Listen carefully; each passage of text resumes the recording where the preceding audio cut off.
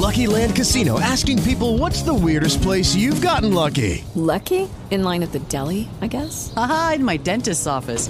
More than once, actually. Do I have to say? Yes, you do. In the car before my kids' PTA meeting. Really? Yes. Excuse me, what's the weirdest place you've gotten lucky? I never win and tell. Well, there you have it. You can get lucky anywhere, playing at LuckyLandSlots.com. Play for free right now. Are you feeling lucky? No purchase necessary. Void where prohibited by law. 18 plus. Terms and conditions apply. See website for details. Welcome back to Word Balloon, the comic book conversation show. John Suntress here. Man, a great conversation today with JM DeMatteis. You know his excellent work in comics that go back to things like Spider-Man, Kraven's Last Hunt, the great Legends of the Dark Knight Batman story, Going Sane, where the Joker actually becomes sane for a while. Well, JM is bringing his magic back to animation. He's been doing wonderful animation work over the years. Things like Justice League Unlimited, the great Thundercats cartoon from a couple of years ago, and lately, a lot of Warner direct-to-video animation. He did Batman vs. Robin last year, the second part of the Batman Damian Wayne story, the son of Batman. Well, it all wraps up in part 3. It comes out this Tuesday on Blu-ray and DVD, and it's also available now on video streaming from things like iTunes and Amazon. Batman Bad Blood. JM, Marc as he's better known, wrote the script, but as he says, it's a very collaborative process, and we get into the details on that.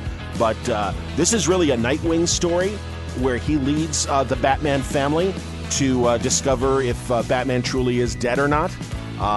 As we said, I don't think we're spoiling by pointing that out, but it's a great introduction to Batwoman for an animated film, to Batwing, Luke Fox, the son of Lucius Fox, of course, Bruce Wayne's right arm at Wayne Enterprises. And, man, it is just fantastic. It's a great audio cast. The video is great. The animation is terrific. And also, it's a harder-edged animated story. It's definitely pushing that PG-13 almost into R territory. And I think Batwoman fans are going to be pleased because it's a very genuine portrayal of her as a lesbian character.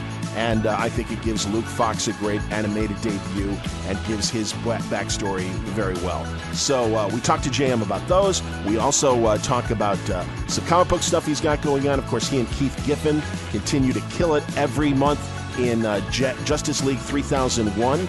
A very interesting take on the Justice League that combines the Bwa-Ha-Ha with a neat look at a potential DC universe. And lots of interesting things have been happening to those characters in the 15 issues of Justice League 3000 so far. And man, I'll tell you, issue 8 just came out this week. When we spoke, I hadn't read it yet. But Supergirl is leading the team, and some very interesting things are happening. And Marc not only talks about the basics of the book, but even addresses, I think, a momentary controversy that came up last year with the characterization of Guy Gardner trapped in a woman's body. And we'll go into the details of that and a whole lot more. We take questions from Word Balloon listeners. It was just wonderful talking to JM Marc DeMatteis on today's Word Balloon. It's all brought to you by the League of Word Balloon listeners. Thank you, as always, for your support. Really, the contributions come through Patreon.com. And, people are being very nice. They don't have to subscribe to Word Balloon, but people are doing it, and I thank you very much for that support. It makes going to conventions easier and keeping my equipment a little bit more updated as I'm fiddling with my new microphone and getting that right setting. But if you could spare $1 a month, that's terrific. If you go to the front page of wordballoon.com, you'll see a Patreon ad right there. If you click on that, it will take you to the Patreon page, or click on the tab at wordballoon.com, and there's a couple videos just explaining why I'm asking for some subscription money. Again, you don't need to do it. Word Balloon is free. It will always be free. But if you want to help the cause, you could do it by supporting Word Balloon through Patreon. Go to wordballoon.com for more information. Word Balloon is also brought to you by InStock Trades at instocktrades.com, where great deals are happening every week on tremendous books. They are books that, are being reprinted. Things like Supergirl, The Girl of Steel, written by Jeff Loeb and drawn by Ian Churchill. It was the first arc of Jeff's run on Supergirl back in the day. 50% off, just $8.49. You can get Avengers, The Death of Mockingbird, Man, that's a great story that goes back to the 80s. Wonderful Hawkeye, Mockingbird story. Good West Coast Avengers stuff. 50% off, $17.49. From Matt Kint, his excellent series Mind Management continues from Dark Horse. Volume 6, The Immortals, is available at 50% off, $9.99. How about Kurt Busiek doing an interesting take on Superman with Stuart Immonen, Secret Identity, the deluxe edition. Great story. We've talked to Kurt and Stuart about that in the past. 50% off, just $14.99. You can get Lazarus from Greg Rucka and Mike Lark. In fact, we just had Greg on talking about the most recent arc. Volume 4, Poison, is available at 45% off, $8.24. Pick up all 4 volumes. That's an excellent series and really one of my favorites that's out there. You can get from Joe Casey, Sex with Peter Kowalski.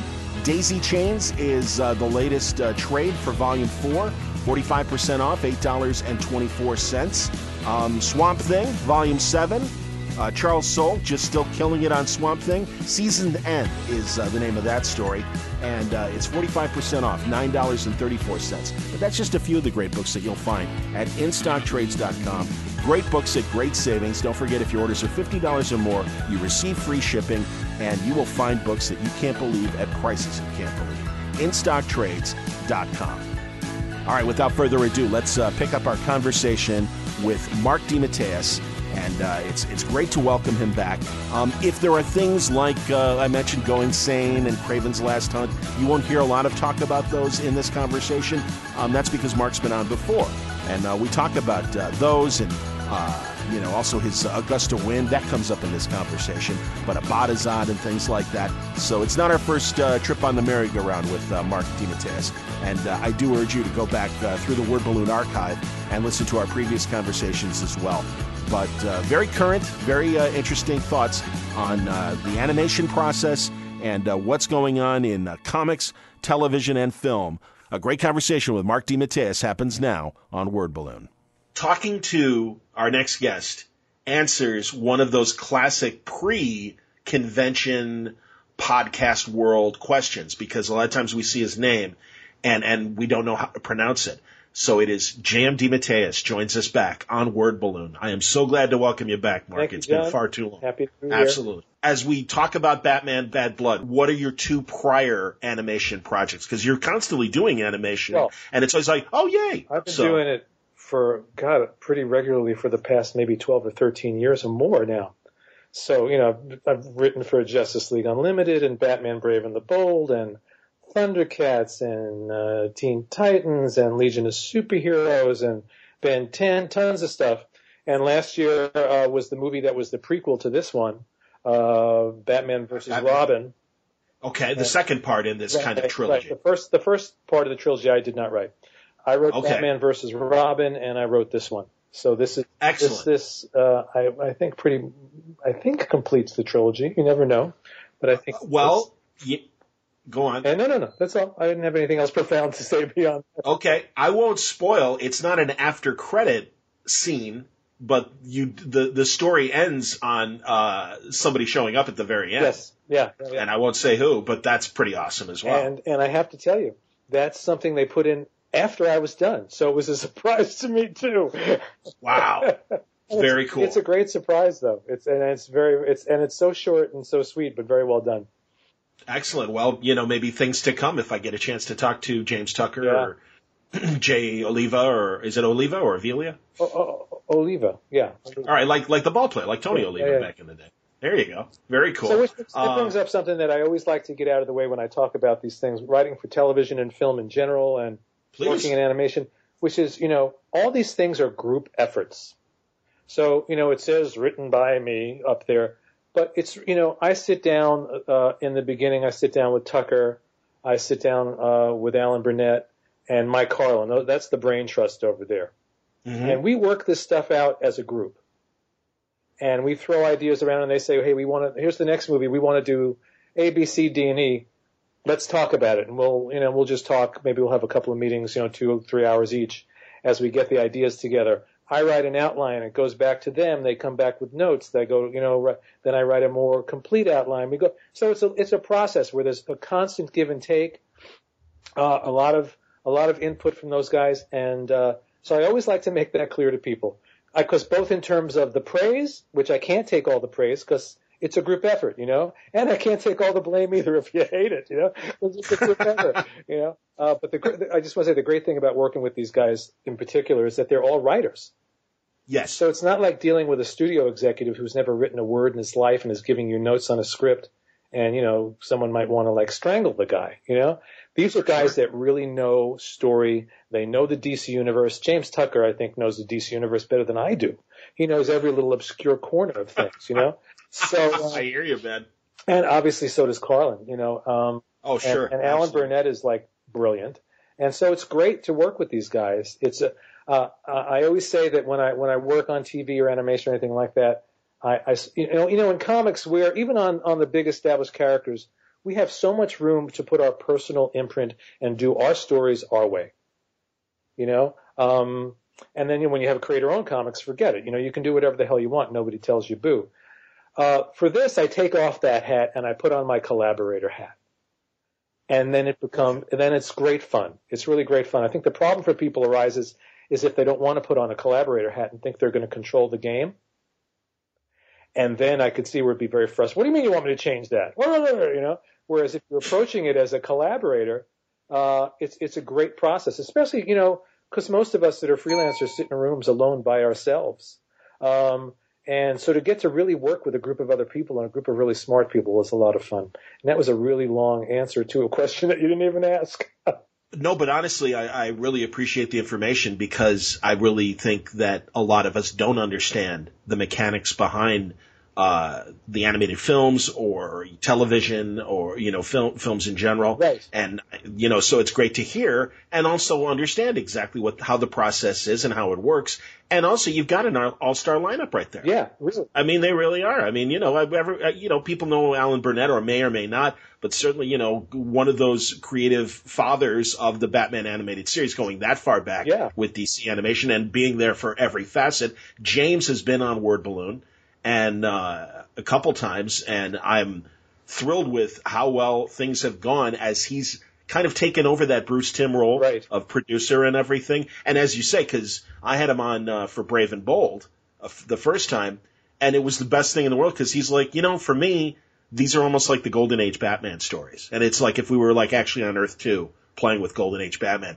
And it just put that show on such a great level for me. I had already liked it. But I liked it even more thinking, that's fantastic. Absolutely.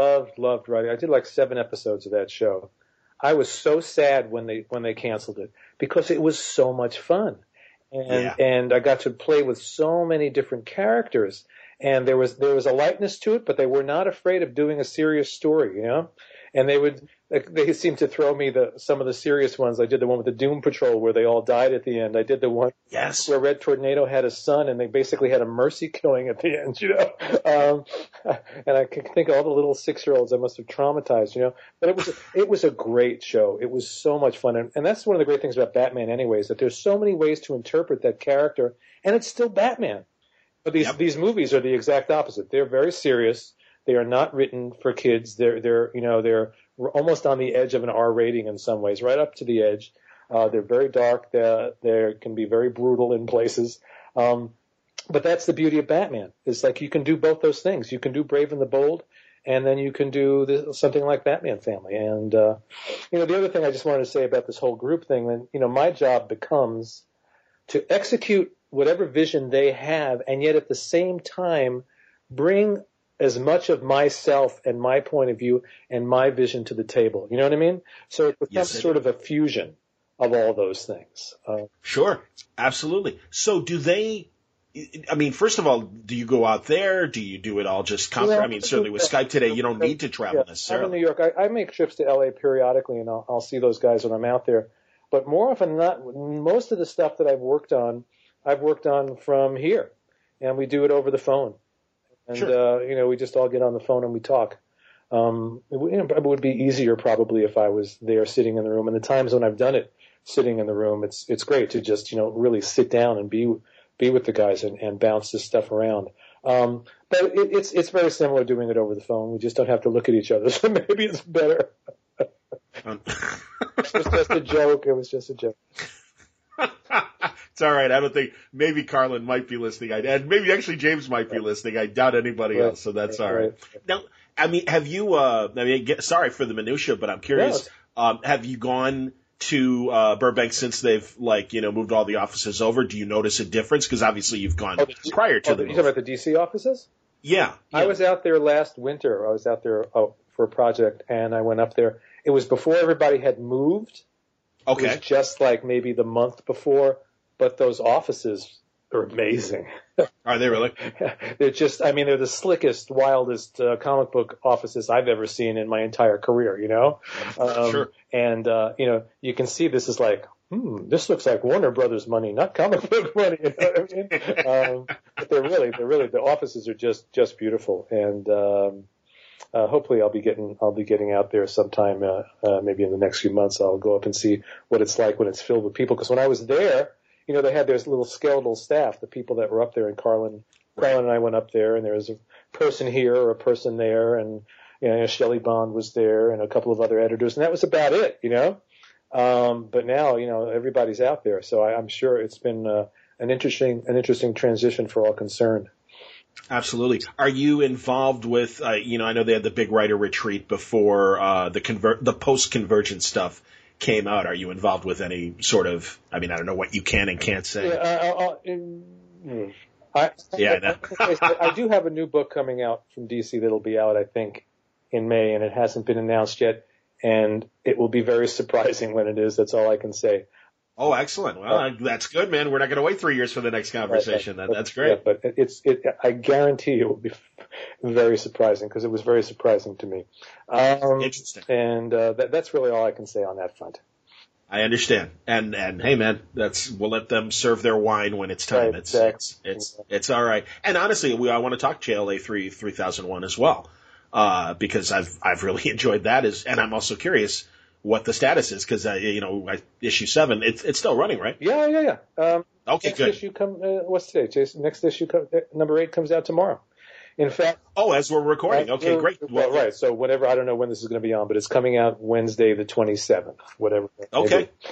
Well, the plan is to put this out before Bad Blood, the DVD and Blu-ray come out next Tuesday. Right. Okay. So by the time everyone's listening to this, issue number 8 will be out. And what's interesting is issue number 8 is really like a number 1, because it's really it's a reboot. Because what's happened in recent months, for those that are reading the book, is that things have taken a turn. A lot of the characters have died. And we have this whole new configuration of a almost but not quite all-female team. I say not completely female, because even though he's in a female body, Guy Gardner is still Guy Gardner. Right. So and Scott Collins is taking over as the regular artist. And fun. He's doing, Scott was always incredibly talented, but the work that he's turning in on this book is just, my jaw drops every time a new page comes. It's just beautiful, beautiful stuff. So this issue that comes out on the 27th is really, it's a good one. It's a good one. And it's a great place for people to jump on, because it's a new team and a new dynamic and a new artist and the whole thing, Absolutely. And I want to talk absolutely about JLA 3001, because I've enjoyed it, and I do have questions of where you've left things, and that's good, and we can talk about that. But all right, back to Batman Bad Blood, because, wow, I really loved it. It really ended the trilogy quite well. Also introducing more Bat Family characters that people know from the comics, but it's great to see them get their animated film debut. I know there was a Batwoman previous film, but not the same Batwoman, correct? But I wasn't even aware that there was a previous one, so there you go. I want to say in the animated series universe that there was that Mystery of the Batwoman title. So but it's not Kathy. It's not Kate Kane. Continuity that all, because all of these are interlocked in a new continuity. Yeah. Yeah. So. Yeah. And also, really cool that, so you got Kate Kane Batwoman, created by Greg Rucka and J.H. Williams. Right. You got, Batwing, which originally, and I really loved the African character that Judd Winnick had created, David, and I forget David's last name, but this, of course, is Jimmy Palmiotti and Justin Gray's Luke Fox, the son of Lucius. And it's really cool that you guys were able to, kind of, I think very quickly give them their little origin stories within this, and then also have them ingrained in important parts of the story. I thought it was very well executed of introducing them and giving them their moments. Yeah, well, and Batwoman especially is I think the prime focus. Not that Batwing doesn't have great moments in the story, but Batwoman is one of the big sort of emotional through lines for the whole story.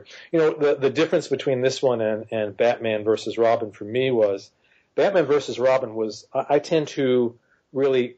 I have to go right for the emotional center of a story first to really understand it. And Batman versus Robin was really, really clear because it was a father and son story. And whatever else was going on around it, it was about Bruce and Damian finding themselves and finding each other and finding that relationship. It was clear as a bell from day one. And just as it's different, writing a solo comic book and a team book, this had so many characters that it took a while for us to go through it and really find those emotional through lines, and for Batwoman, it's really, I'm not part of your family, but maybe I can become part of your family, but I'm an outsider, and it's also a very big Dick Grayson story because it's about his resistance to being sort of pulled. It's like, The Godfather. Every time I get out, they keep pulling me back in again. And he's trying to establish his own identity away from Bruce, and yet, there he is. They need him, and he has to step in. And of course, Batman, although because he, as I think people know by now, he disappears in the beginning of the movie. I don't think I'd give anything away by saying that he's not really dead. Fine. I mean, come on. I'm always astonished when like Marvel or DC kills off one of these iconic characters and the media jumps on it, and there are people that actually believe they're dead. No shit. I agree, man. Remember the death of Superman, and it was like, oh my God, they killed Superman, and people really believed it. It astonishes me, Yes. Yeah. Well, I'll even, going back to that one, I was really kind of angry at my comic book store owner because it was the last issue. Jonathan has the heart attack in the issue. And I'm like, so I know this is the, I put air quotes, the end, but, any word on what's coming up? And he's like, no, that's it. The story's over. He's dead. That's it. I'm like, really? I'm like, sir, you're an adult man and I'm an adult man and we're having this conversation. Okay, good luck. Right. And I'm like, I guess I'll find out in a few months. Right. And, but, you're right. And I completely agree with everything you say. The cool thing is I think people see Bad Blood and maybe from what they've heard or trailers might assume that it's, kind of a rewriting of Batman R.I.P., kind of a rewriting of, Battle for the Cowl. Those were my instincts going into it.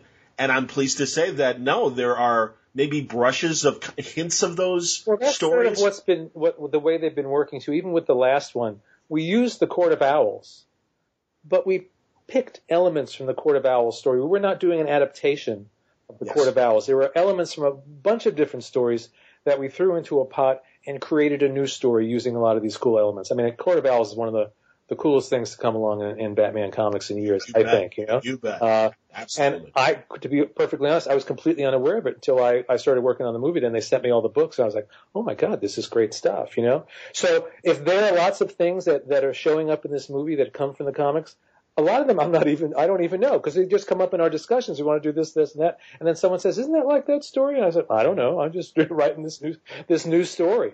So although they have influences from the comics, the idea with these at least is not to do adaptations, but to do something that pulls some familiar elements in, but really creates a new story and a new dynamic. And to get back to, Batman being dead or not dead, it's a very interesting, it would, on some levels, be better off if he was dead, because he does go through hell in this movie. When we finally find him, it has not been an easy ride for him. Well, as you say, it's almost an R-rated cartoon, and it's great how you guys go there. Yeah. And I mean under the go there is Kate Kane's very adult relationships with women. Yeah. I mean that is fantastic, and it is so great because and it's funny, we're in the atmosphere where Deadpool is about to come out. It's an R-rated movie. I don't know if, and I know you're a social media guy as well. Yeah. You might have heard some people are like, oh, can't there just be a kid-friendly version of this? And it's like, I'm really glad that every story is not safe for children. I appreciate and want children to like this stuff as well and get into it the way we got into it as little kids. But by the same token, you can't make every mystery and shouldn't make mysteries only for, a hardcore detective stories. You shouldn't make them only for adults. We wouldn't have had Encyclopedia Brown. Right. It swings the other way as well. Right. And I'm glad to see, because I think there was concern early on from DC Animation that they do want to make a product that was going to make money. And I think initially it was, we better stay in that safe PG-13 zone just in case, it might cost us money, and these things are expensive to make. And I don't, that's great that this trilogy has been as hardcore, including the psychological stuff Batman goes through. But, it's no more hardcore than the comics get. And I think that's the thing. The comics, I don't think there's anything in this movie that wouldn't be in a Batman comic book, right? I guess you're right. Yeah. It's just, it's probably a truer translation. And, the issue that you bring up is an interesting issue about how far should this stuff go. And I don't know if I have an answer. You look at something like Jessica Jones, which, that was, it was incredible. What'd you think? I thought it was excellent. Like all that's excellent. Things, cool. I think, maybe they could have done 3 hours less, but that's really being picky about it, Oh, you're saying it could have been 3 hours earlier? I was stepping on you. I apologize. Yeah. But it was so well done and so well acted, and I really, really, really liked it. But that was also based on a comic that was done for an adult audience right out of the box, Yep. Yes, I think the problem comes when you're taking characters that are presented generally to the public in this middle ground, And obviously, over the years, the middle ground has gotten pushed more and more and more and more, older and older. Mm-hmm. But so when you have I'm not passing any judgment on Deadpool. It might be the best movie ever made. I'm just looking at it intellectually. Something like a character like Deadpool that has traditionally been presented in a PG or PG-13 way, I would think. And suddenly you get an R-rated movie. I understand why some people are uncomfortable with that. If you're doing an adaptation of a comic that is written basically as an R-rated comic book, written for adults, and you make that into a movie, that's fair enough. If you're going to make, say, Moonshadow into a movie, you got to do Moonshadow, and you're not going to take out the sex or the language or whatever. Right. It's going to be what it is. The problem is when you get involved with these characters that sort of can tilt either way. So how far do you push it? When do you pull back? And there are no easy answers to those questions, and I think ultimately the answer has to be you have to be led by the story itself. I think if it feels natural within the context of the story, then you follow the story. That's how my rule in the end is always to follow the story anyway. So where the story leads you. But and if you're Marvel, if you're DC, you're a big corporation, and you have to watch it because especially in this social media world where everybody's analyzing everything, where someone sneezes and it becomes a controversy. The very definition of controversy has certainly changed over the years. The stupidest stuff in the world suddenly becomes a controversy, So I understand why Marvel or DC would be a little leery, and yet so it was a very ballsy thing for Marvel TV to do Jessica Jones in the way that they did it. And it was, no question. And they took a risk and it paid off because it was really good. Excellent. And David Tennant was just brilliant. I love David Tennant. So yeah, me too, man. No, hardcore, absolutely. Yeah. And I want to talk more TV and film with you later on. Yeah. But as far as Bad Blood goes, had you read? Because as you say, with the second movie, Batman and Son, some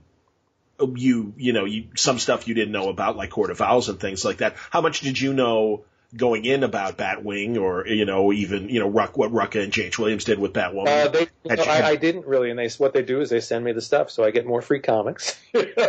Cool. And so I read the stuff and I familiarize myself with it. But again, it's enough to get the basics, but not be put in a cage by it. You know what I mean? Sure. But it's always fun to read the stuff because I don't always keep up with what's going on out there. I'm focusing on my own work, and life keeps me busy, and And so it's nice to read this stuff and go, oh, these are really good comics, and to get a sense of what's going on. The Batman stuff especially has been very interesting in recent years. And so, but it's also good not to be married to it. If it was a straight adaptation, it's a different story. But even when we did, the first thing I ever did for Justice League Unlimited was for the man who has everything. Absolutely, and I wanted to talk about that. Go on. And I think it was very faithful in spirit to the story, but it certainly didn't follow every beat of that story. Things were changed. Some things were very much like it, some things weren't. But I think the idea of an adaptation, and these aren't adaptations, but if you're doing an adaptation, it's more important to capture the essence of the story than the letter of the story. You know what I mean? You don't need every detail. What you want is that it feels true to the original story at its heart, I do, and maybe it's an unfair comparison. And as a writer, you're, I think, going to be able to speak to this. But it really seems like you guys were able to put a hell of a lot of story into Bad Blood compared to some of the 6-issue or 5-issue arcs that we get sometimes today. And I mean, again, like you said, you had this huge cast and had to kind of give everybody their moment, give origins to people like Luke Fox and Kate Kane, Batwoman and Batwing. Again, I really think, and we've only briefly talked about it, Nightwing, this is the closest thing we've gotten so far to a Nightwing-led movie. Yeah, and I know Nightwing fans are very happy about that. It's really his story more than anybody's in a lot of ways. Yes. Well, and that's a great thing because, again, there's influences of Grant Morrison and what he did post-Batman R.I.P., with Dick Grayson and Damian having to work together as Batman and Robin, and that reluctance on Grayson's part of finally, and we've seen it in the decades as you've written the character and as I've been a reader, and I don't even, back in the day, well, I guess we kind of even had that in Earth 2 when you were probably reading and stuff with the Justice Society and you had the adult Robin kind of carrying on the mantle and stuff. Right. So it's those, like we said, different flavors of Batman, different flavors of Grayson over the years. And yeah, it was kind of great to see him struggle with that obligation, but also wanting to still be his own man. And there's a great little moment with him and Damian. Yeah. Where Damian's very jealous and Dick kind of sets him straight. Again, I don't want to spoil, but good stuff, man. Yeah, and you talk about it, and there's a lot. These movies are they're like maybe 70 minutes, maybe a little bit more than that. Yeah. They're not that long, but they're packed. But that's, what I've learned the past, 14 years working in animation is there's a lot, even those half-hour shows, there's a lot of story that goes on into those things. They're packed with action. But look at Justice League Unlimited. Yet there's so much of it is based in character. There's great character arcs. There's tons of action. I mean, there's a lot of work that goes into crafting. It's not even a half hour because you take out the commercials. It's 22 minutes, right? I was going to say 20 to 19 minutes, depending on the commercial load. 2 minutes of story, and it's true. There's a lot more story than you sometimes see in 6 or 8 issues of a monthly comic book. Yeah. I'm from the old school where it's all about packing in as much story as you can. I do know. And when you're working in animation, there's a lot of story. There's a lot of story and there's a lot of movement, and it's very challenging. I go back to Justice League Unlimited. The first one I did was for the Man with Everything. And that was really focused, just on a couple of characters, and it was really more than anything Superman's story, and it was very emotional and a lot of internal stuff. And then I think the second one they gave me, I forget the name of it, but it had to do with Lex Luthor and I forget the android coming back to Earth. But they said, okay, well, we're going to use basically every Justice League character that we've ever had is going to be in this episode, And it was like I went from this nice intimate story to having to figure out, how to service 8,000, characters in one episode. But that's and then that's the challenge, as you said. Sorry, I was stepping at. You also adapted that Steranko Mr. Miracle story. Right. Oh, that was really fun because, as you probably know, I'm just such a total Kirby geek. Yes. So to write Mr. Miracle and Big Barda and Granny Goodness and Calabac and all these characters was phenomenal. And then, the other great thing about writing for these shows is the great voices they get. That Mr. Miracle episode, I'll never forget. It had Edward Asner as Granny Goodness. Right? Had Artie Johnson, remember from Laugh-In? Yes. Those who are old enough to remember, as Vermin Wunderbar. Doing his, Laugh-In Nazi and stuff. Oh, it was great. Very interesting, but stupid. Michael Dorn, Worf. Yes. Calabac. I mean, it's like this pop culture collision from all these different directions, They get great actors on these things, It's really, so it's very satisfying in a very different way than working, on your own comic book is. It's a different world and a different way of doing it, but it's really very satisfying. And then also, it goes out there and it reaches millions of people. That's not Understood. bad. That's not bad. Yeah, man. Absolutely. Well, and another thing too, and it's interesting because I really do hope that any comic writers that might be listening, because I do luckily have pros, that do listen to the show. The great thing is, and in fact, Vito Del Sante said you once gave him the best piece of writing advice: write like it's your last book. And I think that's terrific. You guys have that closing scene, and again, I don't need to describe it, but it is on par with Captain America the Winter Soldier or the first Avengers movie or even the second in terms of big budget action. And it's interesting that, yes, we get that sometimes in comics, but sometimes, especially with the street level characters, they forget about that. And there really is this kind of big movie epic vibe in this film. And a lot of that is Jay Oliva because, he really does action just brilliantly. And, I'll write a sequence in the script and then I see what it becomes when they're done with it, when they're done storyboarding and building it. And it gets so huge, bigger than I ever imagined when I was writing it. And that's part of the process, and that's part of the collaboration. And he really he knows how to do action, and he does it very, very well. And you're right, and it really works in this movie. I think in general, it can be a problem with superhero movies. It works really, really well in this movie. I think the problem that you run into is with now that there's a superhero movie out every week in the theaters. I'm not talking about I'm not talking about the animated movies. It's funny too. I'll sidetrack. Animation creates a different world. It's not the same as live action. It creates another dimension that's somewhere between the comic book page and a live action movie. And in a lot of ways, it's a much better representation of what we get on the comic book page. Agreed. Absolutely. Yes. It's like this strange in between dimension. And it's its own thing, and you can push things in animation that play differently in live action, that would play differently on the page, and it's in a way it's the best of all those worlds. I think what you run into, what I feel anyway as an audience with the superhero movie of the week that seems to show up in our movie theaters now, is that the third act explosion, for lack of a better thing to call it, starts to get redundant after a while, unless you do it really, really well. And I think what you're saying is that in this movie they did it really, really well. I am because it evoked Captain America: Winter Soldier to me. Go on, it had please. Emotional stakes, and but sometimes I'm sure you've had the same experience. I'm not going to single out a movie by name, but you sit there and you go, okay, this was a really good movie, and now they just know that they had to have these guys beat the crap out of each other for 20 minutes because that's what happens in the third act. Yep. And, one of the movies I go back to that as an example of doing it right was the end of X-Men First Class. That whole big fight thing going on at the end, it was all based in character.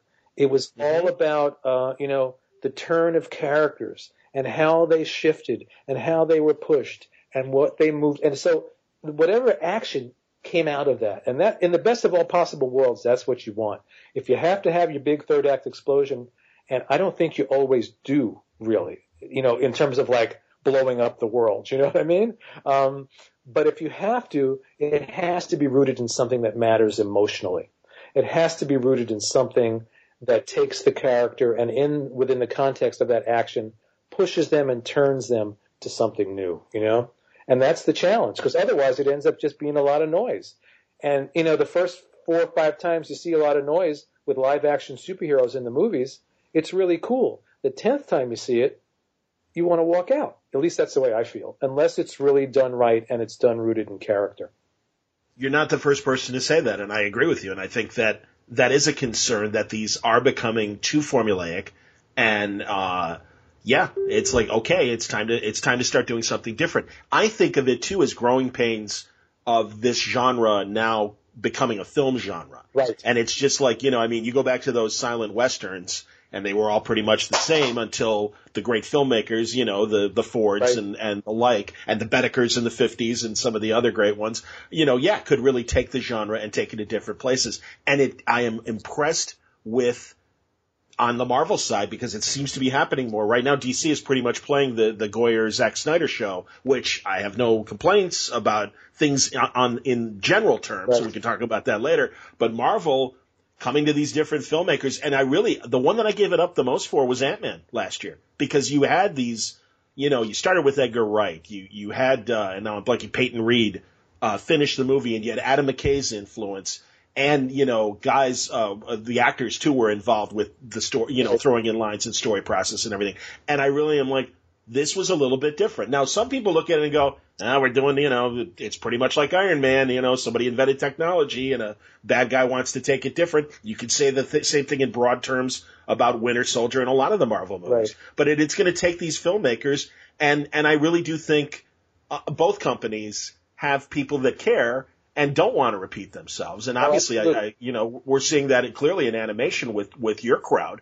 And they have to do that if this stuff is not going to burn out. Because, as I said, when remember when the first Sam Raimi Spider-Man movie or the first the X-Men movies came out, we were all like with our jaws on the floor, But, 5 years later, 10 years later, 15 years later, it's like, oh, God, I've seen this 100 times, So what Marvel's done that's so interesting is, to see something like Jessica Jones, and then you go to something like Guardians of the Galaxy.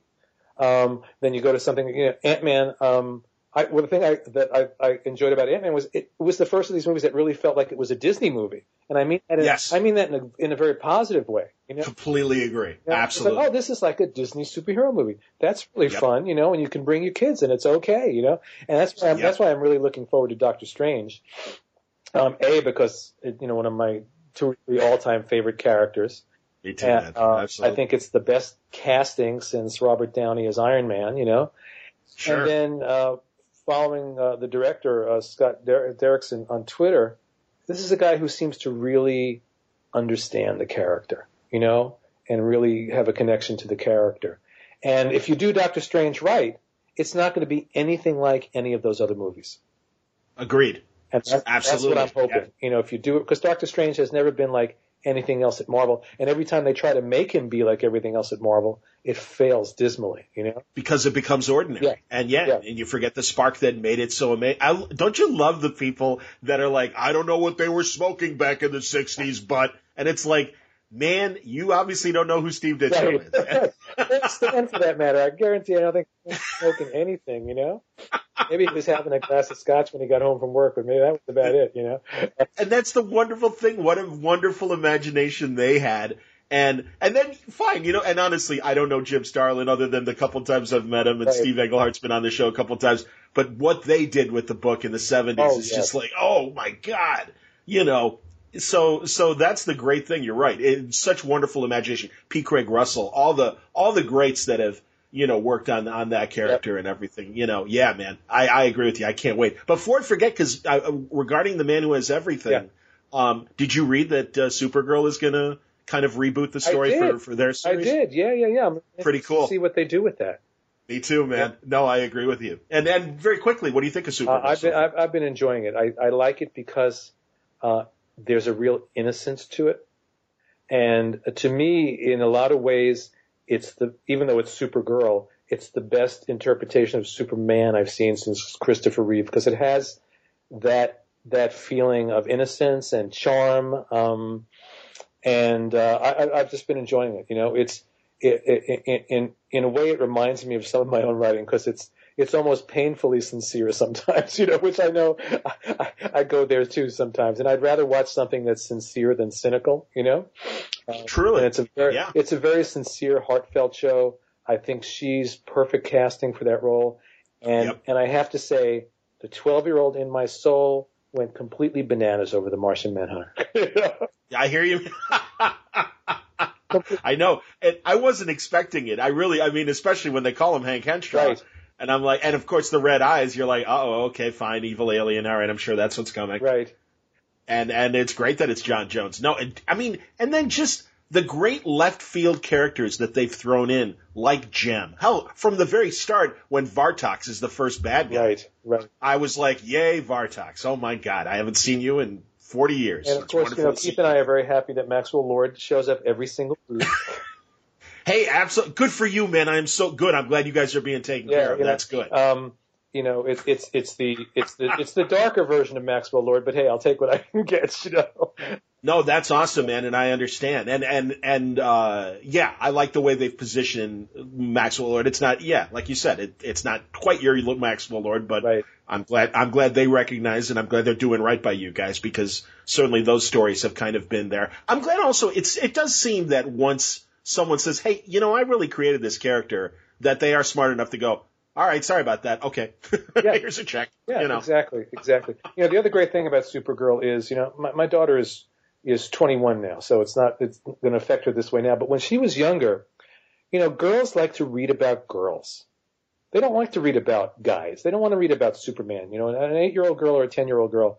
And I know with comics, I never had any comics to give her. That's one of the reasons why I did a Bwa-Ha-Ha in the first place back in the day, because I wanted to write a comic that I could give to my daughter. And one of the things I gave her when she was little were those hardcover DC Supergirl collections, And I remember thinking, she's a pretty sophisticated reader. She's going to think this stuff is really dumb. And she just devoured them, And now, you have a daughter that's 8 or 10 years old that can watch that show and have that superhero up there, and it's a girl, It's one week the villain was a female, and you have the hero and the villain, and it's like all these powerful women on TV.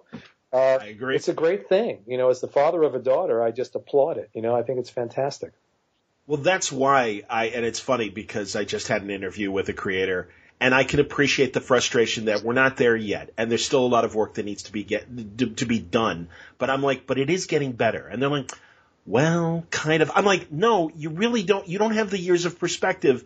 It is getting better. And I'm not saying that, again, I'm not saying that mission accomplished and stop pushing for this stuff. Right. But that's the thing. I mean, this is happening. And when I saw those publicity shots of Melissa Benoist with the Girl Scouts and stuff on the rooftop, and they've all got their fist up there like they're about to fly. And I'm like, yeah. And then I saw this summer the pilot, the whole pilot, and I'm like, oh, they got a winner. And so many people, well, Supergirl versus Superwoman, and, feminists are very upset. And it's like, oh, you guys don't worry. This is good. Yeah. And luckily, proof is out there now. Exactly. Yeah. And that you have Supergirl and Jessica Jones on at the same time was like, that's both ends of the spectrum. The whole spectrum there. And that's a great thing. That's a great thing. Which, by the way, you can include your Batwoman take in right. Bad Blood, because again, I think very adult.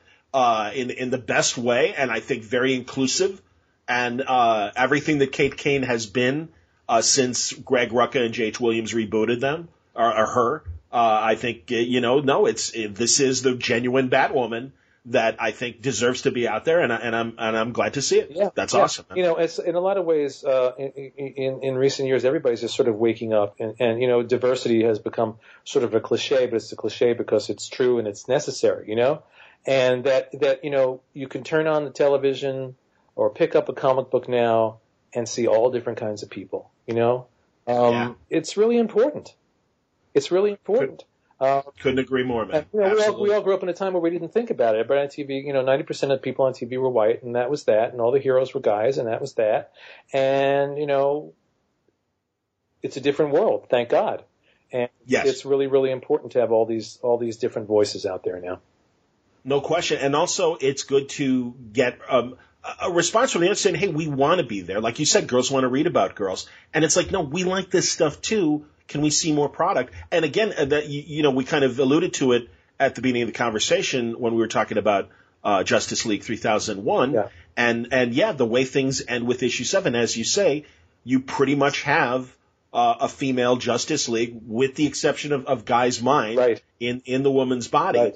And led, I'm assuming, still led by Supergirl? Yeah. Fantastic. And I mean, that's another great thing is it's really been fun. That I've really enjoyed that series. I got to tell you, man, I being the Legion fan, and I know you're a Legion fan because you wrote Legion. But I was at first like, I don't know, man, really? And then, of course, you and Keith come in, and Howard, and do a great job, and we've got these very funny, crazy characterizations of, the classic versions. For people who don't know, explain the genesis of Justice League 3000. It's come a long way since then. The original idea was we're in the 31st century. The universe is a mess. There's a group called the Five that's basically taken over and turned everything on its head. And there's the Cadmus Project still exists, but it's this world called Cadmus World, which is hidden.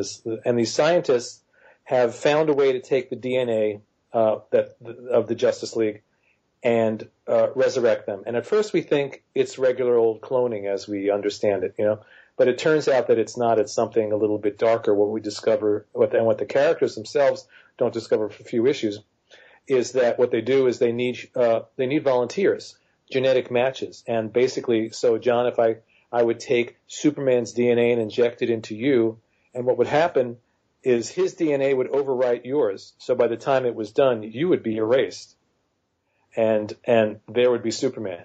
So they wake up, they think they've just been cloned, and they're back. But when they discover that people sacrifice their lives for this, it's a shock. That said, it's still all done with our usual ridiculous sense of humor. Bwa-Ha-Ha. The funny thing about it is when we first started, it took a while and some push-pull with DC about getting the tone right. Because they're always afraid, oh, those guys are going to get too funny, whatever it is, And so. Meaning you two guys, meaning Keith, you and Keith, okay. Because, when we get together, that's what we do, And so if you look at the first few issues, it's a little more serious, and little by little we got the tone exactly where we wanted it, and Absolutely. The funny thing is, what Keith and I have always done is that we're never afraid though then to flip that. So like the past few issues, things have gotten very dark, Absolutely. We set it up, no one expected it, and all of a sudden at the end of was it issue 7 or issue 6? Superman gets his head blown off. He's dead. Yes, issue 6. Yeah, absolutely, man. Yeah, and that was going to be one of my questions. So that takes Superman off the table. Yeah. At least for now. I mean, who knows? I mean, I don't know how much more DNA Cadmus World might have. We blew up Cadmus World. I forgot about that. Holy shit. That's why we blew it up, to make sure that there's not an easy out, because if we didn't, then it'd be like, oh, they can just get him back again, Wow. Okay, fantastic, man. Yes. Oh, my God. Now we've got this whole new team, and we got Fire and Ice back, and Wonder Woman is there, and we have a female Flash, and it's an interesting group. But, the truth is, as a writer, once you start writing these characters, I'm not sitting there writing, thinking I'm writing a team of female characters. No, you're just writing these characters. You follow them where they lead. You're not I don't think about them that way anymore. That when I'm writing the other version is Justice League, I'm thinking, I'm writing a bunch of male characters. No, I'm letting these people come alive on the page, and I'm following them where they will lead, and that's what Keith and I do. So it's been fun to have a whole new dynamic in the book, and I hope that if anyone out there hasn't checked the book out, that they will immediately. They should go to your comic shop now if it comes on sale tomorrow, even though it doesn't work because you're on the air after it came out. So run to your comic shop immediately when you hear my voice and go pick up a copy. I agree. And there's trades out. I mean, because I know, with renumbering, I forget where the hell you got, how many issues. There's 2 trades, and I think there's a 3rd trade coming soon.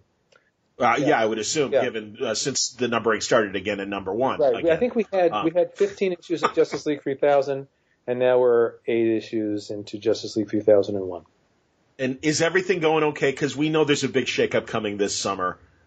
Is everything okay with the book? As of this moment, yes. But it's a shaky market, which is why I always want to say to people, if you like not just this book, any given book that you like, support it. Don't go out and download it for free.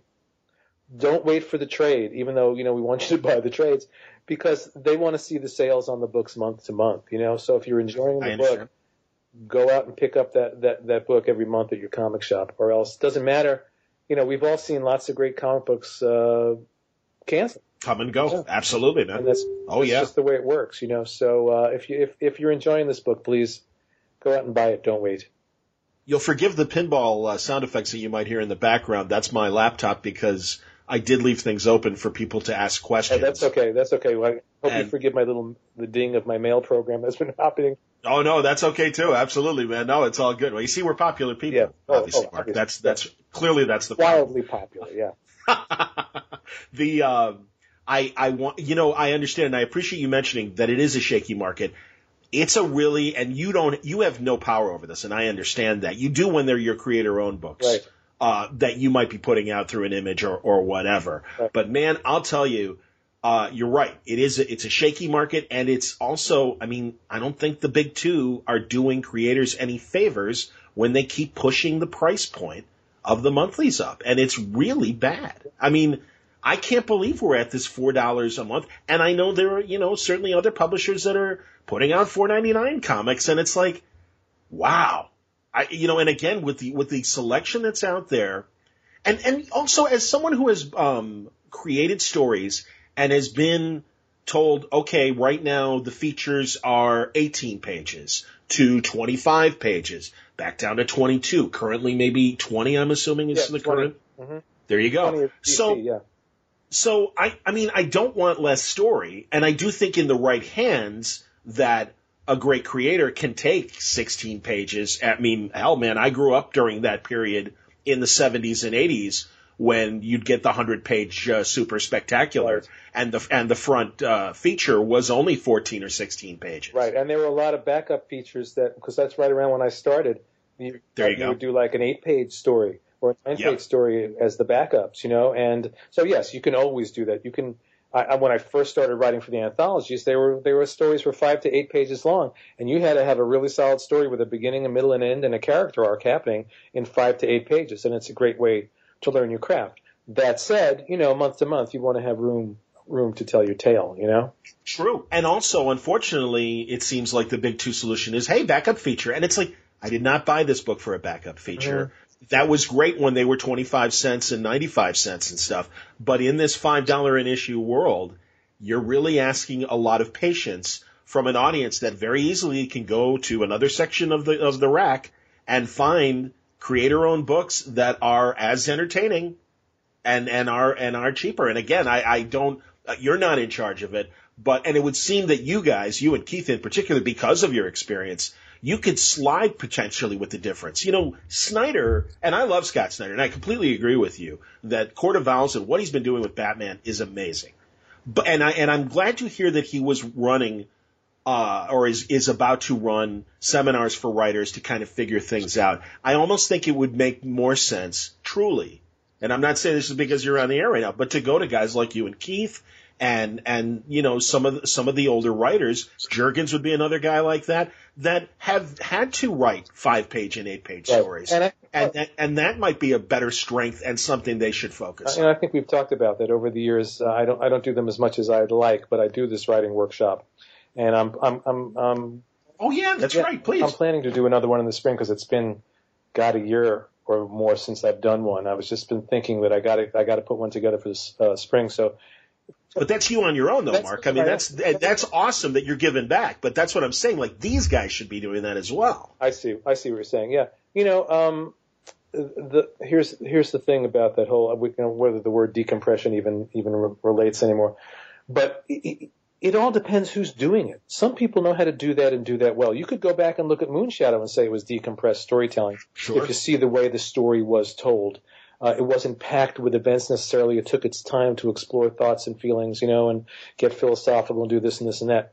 It depends who's doing it. I remember picking up a comic a couple of years ago. Someone gave me and said, hey, read this and see what's going on right now. And I was really, I'm not going to say what it was, obviously. I was really, really enjoying it. And except it ended like on page 8. Or I thought, but it was really page 20, and wow. And there was like 8 pages worth of story in that 20-page story. And that's the problem when you're reading something and it really feels like there's only about 8 pages of story going on. That's a problem. And if there are certain writers that maybe came up when that was the norm, then maybe they haven't learned how to do it the other way, That's kind of what I'm thinking. It's been, 16 years now, really, since the decompression era kind of started. Right. And in fact, and I want to point this out. There's a great podcast from the Sketched website, and I wish I had the name of it right now, but it escapes me. But they had a really good conversation. He and Brian Hibbs, comic book retailer, the host and Brian Hibbs, and he said too, and I agree with him, that decompression was different than what we were getting up to 2000 or 1999 when decompression started. Now, 16 years later, it's unfortunately become the norm. And I think you're right. And I think there is a generation of writers that literally did grow up reading the decompression things and go, well, that's how you write a comic book story. Right. And especially with their original stuff. And I've said this before. I go through Artist Alley and it's, oh, this is a very ambitious story. Oh, yeah, it's going to take, 12 issues to put out. And I'm like, and you're doing this yourself and another guy and nobody's getting paid unless you're making your issues. I'm like, I have a feeling you're not going to finish your story. I'm like, good luck. I don't know. The difference is there are guys that can work that in that decompressed mode, and then really almost to label it decompressed isn't right, because the truth is you could have an entire issue of two people talking to each other and it could be a really packed story with all kinds of emotional twists and turns and things going on, or you could have two guys saying 3 words to each other on each page and then 5 pages of them punching each other, and that's not a story. So it depends who's doing it. And the truth is, with comics, there's room for all kinds of storytelling. So I think the problem with anything is when any one thing sort of becomes the norm, and just as we've been saying, for somebody who's coming up when that is the norm, and maybe they don't have the chops yet to do it the right way, so that's where the problem is. And like I said, for me, I came up in a time when it's about being packed with story. Well, it's easier for someone with too much story to let it breathe, All right, so now we're in the decompressed era where they want more double-page splashes or whatever it is.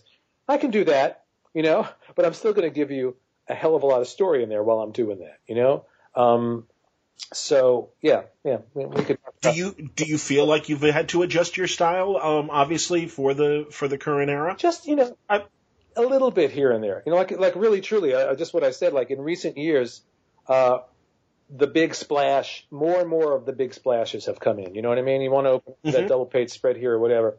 Okay, if that's what they want, we can do that, but not to the detriment of the story. Understood. Not to the detriment of the story. It's just like what we were saying about Act 3 of these movies. Yes, you're going to have the big explosions and all the big, the island blowing up and everything else at the end of the movie. Well, it better matter, and better fit the story. While you're doing your big double page spreads or whatever is going on, it better be in the context of a story that really matters. And again, the biggest problem to me is the stories that feel like when you get to the end, you feel cheated. And I think that's the difference between whether it succeeded or it didn't. You read a decompressed story and you get to the end and you're satisfied. Great. If you feel cheated, then it didn't work. Oh, man, I'm telling you, I can think, and I won't name names either, but some of the biggest names in comics that have had a double page, quote, action spread that really is just a pinup and really could have been satisfied in one panel. And I literally am like, oh, fuck you. Thanks for wasting 2 pages on this image. Really, man. I do get that angry. So, yeah. Styles come and styles go, and there have been probably, if I look at my own work over all the years that I've been doing this, you can see where, this happened in the 80s and then this happened in the 90s, and everything gets adjusted for whatever's going on then. But the bottom line, no matter what, always the sacred thing, and I really mean it's a sacred thing, is the story. There's got to be a really good story at the core of it. And as long as you've got a good story there, that's what matters. The style of telling the story will always change. And, not to spend too much time on this, but, it's interesting because it's sort of what's going on with TV now, because the style that's come in, like in the age of Netflix and Amazon series, is much more expansive. In a lot of ways, it's much more like compressed storytelling, whereas the model for television and certainly the model for movies is pack it with story. You go to the movies, you look at a movie from 30 years ago and look at a movie now, there's probably more story in the first 10 minutes than you might have seen in the first 30 minutes. So, watch an old Bond movie from the 60s and watch an action movie now and see how much story there is. And yet these sort of serialized storytelling that's come into play, and especially with these Netflix things and Amazon things where the idea is, well, people are going to binge these shows. So we don't have to have that much story in every episode. It all just needs to flow one into the other. So it's sort of similar, and it's sort of thinned out the story a little bit. Whereas even with that, I want to see a lot of story in each episode. Tell me a story every episode. Even if you're telling one big story, I want each chapter to be chock full of story. That's just me. But styles of storytelling change, and audiences that are brought up on a certain kind of storytelling don't miss the old kind of storytelling. So, at what level do you become like the cranky old man on his lawn, Understood. Get your Absolutely. fresh stories off my lawn, It is what it is. It is what it is, and as long as the bottom line is tell me a really good story. That's all I care about. I agree with you, man. And my last comment would be, because I used to get that argument back during the early years of the decompression era, and saying, "Oh, it's just like TV." I mean, and at that time even there wasn't Hulu and Netflix and Right. Amazon Prime, but there were cable stations. Sopranos obviously had not only the problem of the week, but the overarching story for the season or whatever. And I'm like, yeah, but the difference is I only have to wait 7 days for my next Sopranos episode. Right. When you're dealing with 30 days and there's not enough story, you're kind of screwing me here, and I don't like it. And I don't think, and maybe that's maybe cranky old man. Who the hell knows? And also, again, I think the advantage that the Netflix and Hulu shows have now, when they literally put out an entire season, they really are telling one 13-hour or 12-hour story. Yes. As opposed to each episode. And I kind of will forgive them, because it literally is like a book. I can watch as much as I want, put it down, and immediate, like if 10 minutes later I want more, fine. If it's 2 weeks or a month, that's fine too. Right. But it's changed the model. It really has. Absolutely. And again, done right, it's great. I've seen some of these shows, even some that I've enjoyed, where I just think it's a little too thin sometimes, and they take a little too much time because they're thinking, we've got 12 more hours. I do want to ask you some listener questions as well, but before I forget, and as we're talking about live television, wanted to ask, have you tried to do any type of live action television? I am actually, as we speak, and it's one of these things where I can't get into details, but I am working on a pilot script for a producer, a very, very big producer, and we've been working on it for the past year or so. We're just kind of coming to the end of it. And fingers crossed, then we bring it out to market and see what happens. It's good for you. It's a process. You got to get the script right, then you have to get a pilot made, and then if you get a pilot made, you want it to get picked up to series. But it's sure. It's a story that I'm very, very excited about. It's my original story, and I hope that it all comes to pass. But you don't know, so you have to take the pleasure in the work while you're doing it. I understand. Well, that's great though, man, because I'm really glad, because, again, I really think your animation work, and as animation has become more sophisticated in its storytelling and characterization, you're one of those guys that is making it happen. And I'm really, really glad to hear that, because I think, hell yeah, man, dude, you're awesome. And truly, I don't talk to you enough. And really, it's been wonderful to see your work evolve every decade since I've been paying attention, and it's really, really great. And that's the thing. I think you're still telling incredibly interesting stories. Okay. So congrats. Absolutely. It's being a freelancer, I always say, I love what I do. I am so grateful that I've had the career that I've had, but I call it's tap dancing on quicksand. I believe it. Yeah. You have to tap dance really fast so you don't sink. And you have to tap dance really well so someone goes, "Ooh, I like the way that guy dances. Let's hire him," So, you have to just keep creating new stuff, and that's one of the things that I want to do this year also is we have the sequel to Augusta Wind coming out from IDW in the summer, and I have some other creator-owned things that I really want to get going this year. Because you have, what I've learned over the years is you have to keep creating your own opportunities. You can't sit and wait for other people to knock on your door and say, "Would you please do this?"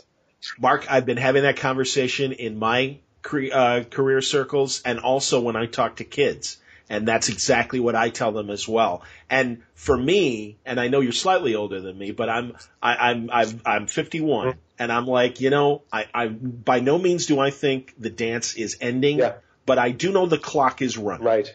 And I want to make sure, just as I'm sure it's occurred to you, I've had this conversation with other creators that are in my age bracket and slightly older, that, it's not that it's not that we're done. It's just that let's make sure we get to do the stuff we want to do while we're able to do it and while there's an audience that's listening. And that's why you always have to find a way to create new challenges for yourself. Because the great thing and the horrible thing about what I do is that every story is the first story in a lot of ways. I don't care how long I've been doing this. When it's time to sit down and write a new story, it's as if in some ways, it's as if I've never written before. That's horrifying and exhilarating at the same time because you get to start fresh. And especially when you're creating something new, when you're creating a story that's yours and it's brand new. And like this TV thing I'm working on, it's a whole new world. It's all new characters. And then when you do a creator-owned comic, it's the same thing. You get to just create something new from the ground up. And at that point, it doesn't matter whether you're 20, 40, 60, or 110. You're creating, and you're in that moment. It has nothing to do about where you are in your career or how old you are. You're in the creative act, and that's what keeps you young, and that's what keeps it fresh. I hear you, man. No, 100%. Before we leave Justice League 3001, I wanted to ask about the Guy Gardner transgender kind of momentary. Well, and honestly, Mark, because I'm glad you asked because it was a very interesting thing that happened. Yeah, there were just some transgender people that took exception to the way you were characterizing specifically Guy Gardner and Guy Gardner's situation, and that's all I have to say about it. And you take we came up with Keith came up with this idea really of having Guy. They do the resurrection process, and they needed him fast, and the closest match they had was a female body. So, and this is what goes back to what we were talking about before about diversity and the need for us to be aware of these things and pay attention to these things and incorporate them into our stories. So we're not thinking transgender character. We're thinking science fiction body swap like we've seen 100 times over the years. Sure. Yes. But we're living in a different universe now. So we do this story, and the truth is, and I think and I'll be perfectly honest, I think the mistake that we made was we sort of just jumped into it. We didn't introduce Guy in Guy's situation. It was if he was already there. So in the first big issue where he appeared, our Superman character, for those that follow the book, is a complete asshole. That's the point of the character. He's the exact opposite of what he was. Because these characters get resurrected, their memories have holes in it, their personalities are skewed, and he made some, which he does throughout the book. He makes some obnoxious, sexist character about Guy's body, which was perfect. Like nice ass, basically. Yeah, something like that. It really wasn't about how Guy himself was portrayed. It was really about the way the others reacted to him. I think that's the impression I got. So, it was perfectly in character for Superman. What I see in retrospect was, had we introduced Guy, established Guy, really spent some time to get into his head and his situation, it would have presented differently. And then in the second issue or on page 18, Superman said this obnoxious, stupid thing, it would have played differently. So all of a sudden, I'm on Twitter and I see this thing erupting. People are like, calling us, all kinds of horrible names and things, Sure. We're transphobic and we're this and that. And I'm like, holy crap, I didn't even know I was writing a transgender character, I understand. And one of the lessons I learned on Twitter is that sometimes people get upset, and it's not about going back at them in a challenging way. It's about having some compassion for where they're coming from. Sure. And so I didn't want to be dismissive. I wanted to hear what they had to say. And what happened, which was great, was with a couple of people, I got into a really nice dialogue. And I realized, I'm in a territory that I don't really completely understand because we're in a world that, this is coming to the forefront of our culture now. Not that transgender is new, but in terms of really transgender people stepping forward in our culture. And trying to understand them and really where they're coming from. Right. And you're right, it is kind of a new territory for some of us. Absolutely. It is. Obviously, if you're transgender, it's not a new territory. Absolutely. Understood. But, it's sort of like, I remember back in the 90s writing a story that had to do with gay characters, and I used the term sexual preference. And my editor, who was gay, made sure I understood that it's not sexual preference. It's not a preference. You know what I mean? And it was an education. Sure. I really, even though it was really uncomfortable, and I have to be honest, it was really uncomfortable, these conversations at first, I'm so grateful for them because as we continued talking, the people I was talking with opened up, and I opened up, and I saw things in a way I hadn't seen before, and it informed the way I was approaching the character, and gave me some ideas of what we should do with Guy. So even though it was uncomfortable, growth is uncomfortable sometimes, But I honestly am very grateful that it happened. What I don't like is every once in a while I'll still see some comment, I don't want to read that hateful, transphobic book. There's no hate involved here. You know what I mean? I do. There may have been ignorance involved, but there's certainly, if you know me and you know my work, that's not what I'm about, I hear you, man. No, yeah. I think only someone that doesn't know me or know my work would even say something like that. But to bring it back, I'm really grateful for the conversation. And the truth is, if this had been a book that was a serious book, it never would have come off that way. The reason why it was so out of balance is because there's a lot of humor in the book, and I think we didn't present the guy the right way so that the humor would have come in a more natural way. It seemed shocking. Because what I'm realizing is, when you talk to people and suddenly, you understand what it's like. They give you a sense of what it's like to walk a mile in their shoes, and to understand what it is if you're from a population that's been marginalized, to suddenly have a character that represents you in some way.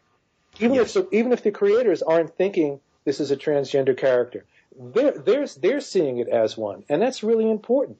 And I want to treat that with as much respect as I possibly can, because I haven't lived with their pain. I haven't lived with their struggle. I know I've had my own pains and struggles in my life, and I would hate to see a story that made me feel diminished in some way because of that. So it's a double-edged sword in the sense that no one wants to write a story to please this one, that one, or another one. That's not what writing is about. You have to please yourself. But at the same time, we have a responsibility to be aware of what's happening in our culture, in our society, and have some sensitivity. So it was really a good back and forth. And even some of the articles that came out where people were like really jumping on us and everything, it was worth reading them to really get a sense of what that perspective is, because it's really important for me as a writer, not just as a writer, but as a human being on the planet, to understand that. I do. Yeah. And I honestly, I really appreciate you going in depth and trying to explain your own process of trying to understand where they were coming from. I wonder, and honestly, especially where things were left in the last two issues with Guy, if you are responding to that with Guy's character and what's going on, and that there might be some more explanation, because it seems there is an inner conflict. Yes, exactly. And that was one of the, it got me thinking about, because a lot of the time, especially when I'm working with someone like Keith, Keith is like so filled with incredible ideas. I always say Keith is like, when my kids were little, they had these little plastic bubble bears. You'd press the bear's belly, it would pop up, and bubbles would come out, And that's Keith. You squeeze his belly, and 100 ideas come out. So, and with Justice League, he is just, his creativity is just boiling, and there's like 100 cool ideas in every issue that he's throwing out. So, and here's Guy, and sometimes what happens is we don't get to necessarily think it through, because here's just another fun idea, And so having these conversations gave me the opportunity to step back, look at the character, and say, hey, we could do this, and then talk to Keith and say, what if we do this? And he said, what if we do that? So, Guy is on a very specific journey now, and although it may not be the journey people expect, it certainly came out of having those conversations. Because what we're discovering with Guy now is the opposite of what happened with the other characters, where their DNA overwrote these people that volunteered. Now what we're seeing is the personality that Guy overwrote is starting to emerge inside him. So he's got this woman literally coming alive inside him. And if they can't find some way to stop it, Guy is the one that's going to be erased. And an entire new personality, the original personality, will take over that body. So it's a very interesting journey, and it probably would not have happened in quite this way had I not had those discussions. So again, it was uncomfortable, but I am really, really grateful that we had those conversations.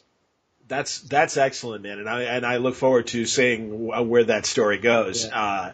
Because like you said, I think again, dumb white guys, we're seeing, like you said, that classic sci-fi trope of, good God, Gilligan's Island had the body switch episode, right. And there's nothing transgender about what happens in that episode. Right. But again, we're not transgender, so I don't know how that is perceived. Exactly, and that's it. And until you've walked in someone else's shoes and lived with their pain and their struggle, and no matter how sensitive one tries to be in life, we can't understand everybody unless we've had some interaction. Absolutely. So that really, I think that covers that subject. Yeah. No, I appreciate it, man. Very cool. All right, let's get to some listener questions. Okay. Jeff Wakeland asks, I've always loved the way a JM DeMatteis story feels just right. Not too long, not too short. Are there any stories you would want to go back to and add just one more issue? Go back to and add one more issue. Yeah, No, I'm thinking. Sure.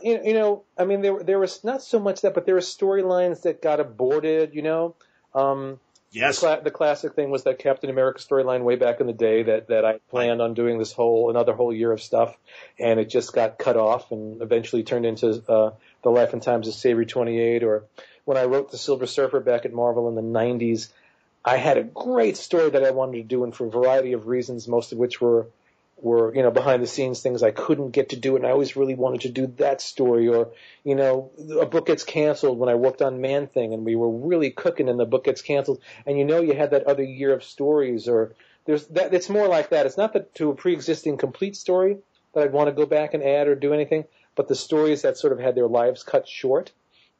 You'd like to go back in time and finish those off.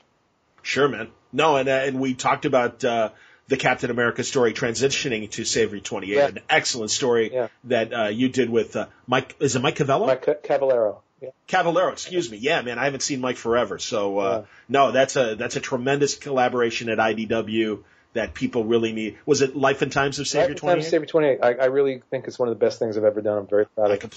I completely agree with you. And as I told you, that Cap run is truly one of my all-time favorites. Oh, and I want to mention as we go into these listener letters that it's nice to see that you were able to take the Court of Owls and adapt it for your animated story. I might be wrong, but it seems to me currently Scott Snyder took a page from Going Sane with an excellent conversation between Bruce Wayne and they haven't really defined where the Joker is but they have a park bench story, and Bruce I don't know if you're with current continuity, his memory of Batman was wiped. He is Bruce Wayne without the tragedy and doesn't really know that person he used to be.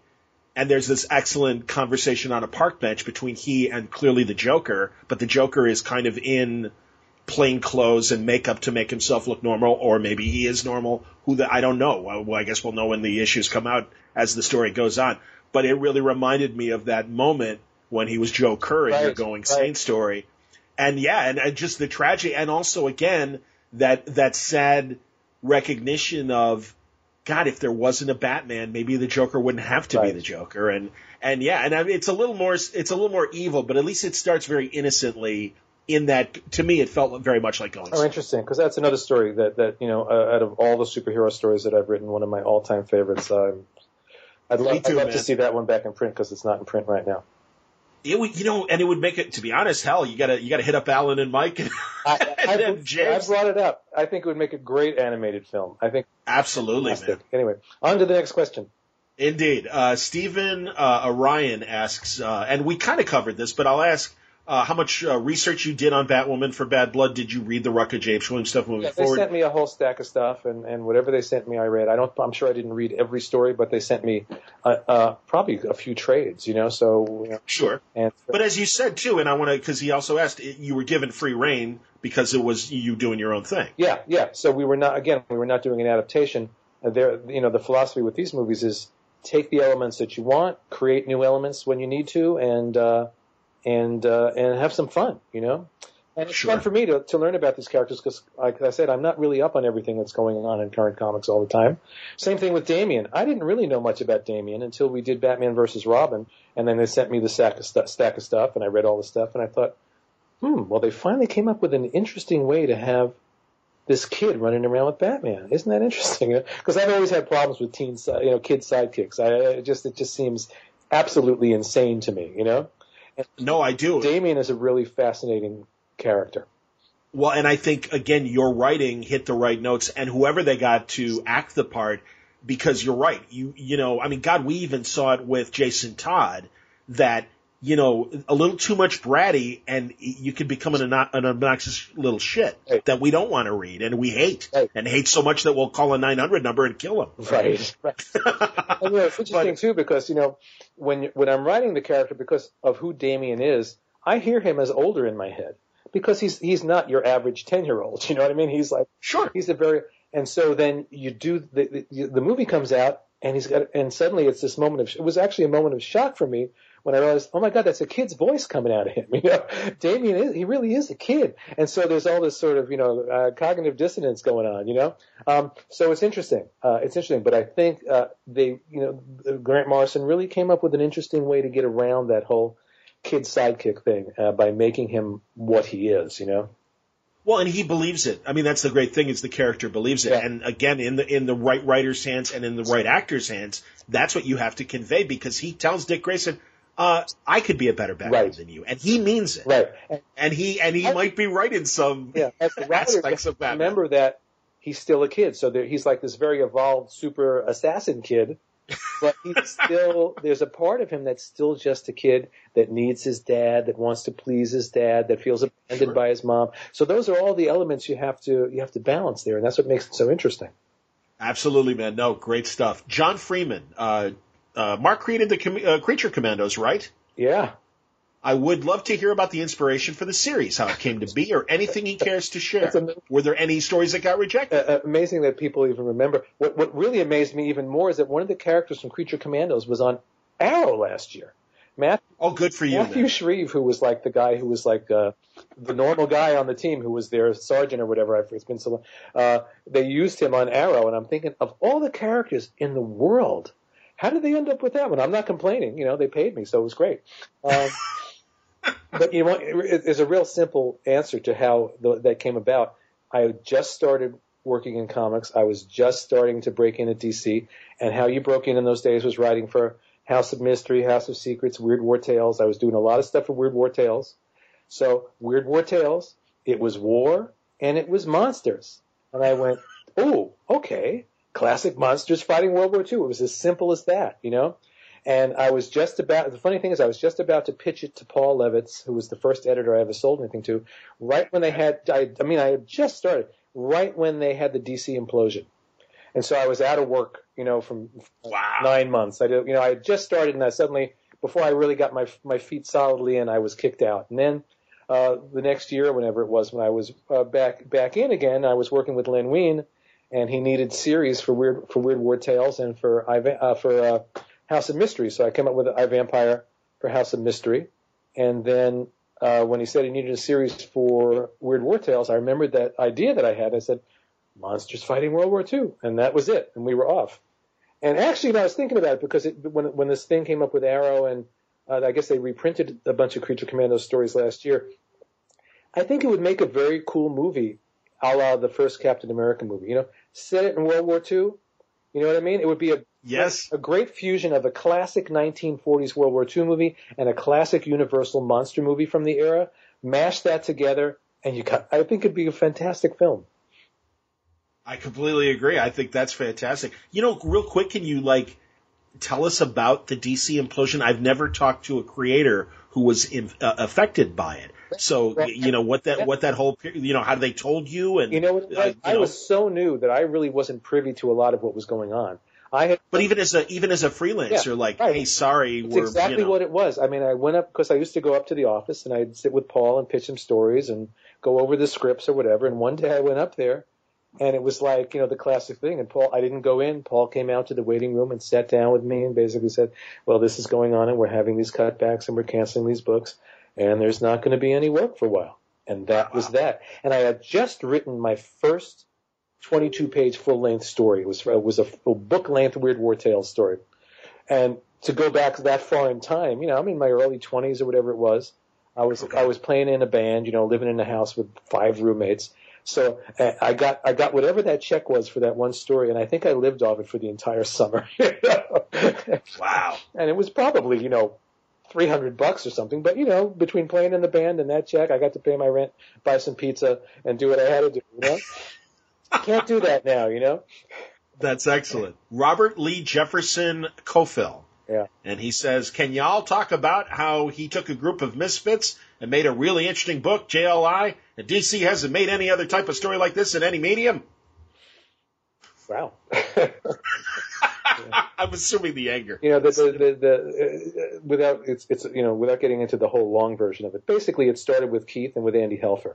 Keith was dying to write Justice League, And Andy was the editor. Andy, one of the best editors to ever sit behind a desk at DC or in any other company in the history of comics, as far as I'm concerned. They came up with the basic premise. Keith was going to write it himself, and then basically chickened out is what it boiled down to. He did not have the confidence at that point, even though he had the skill.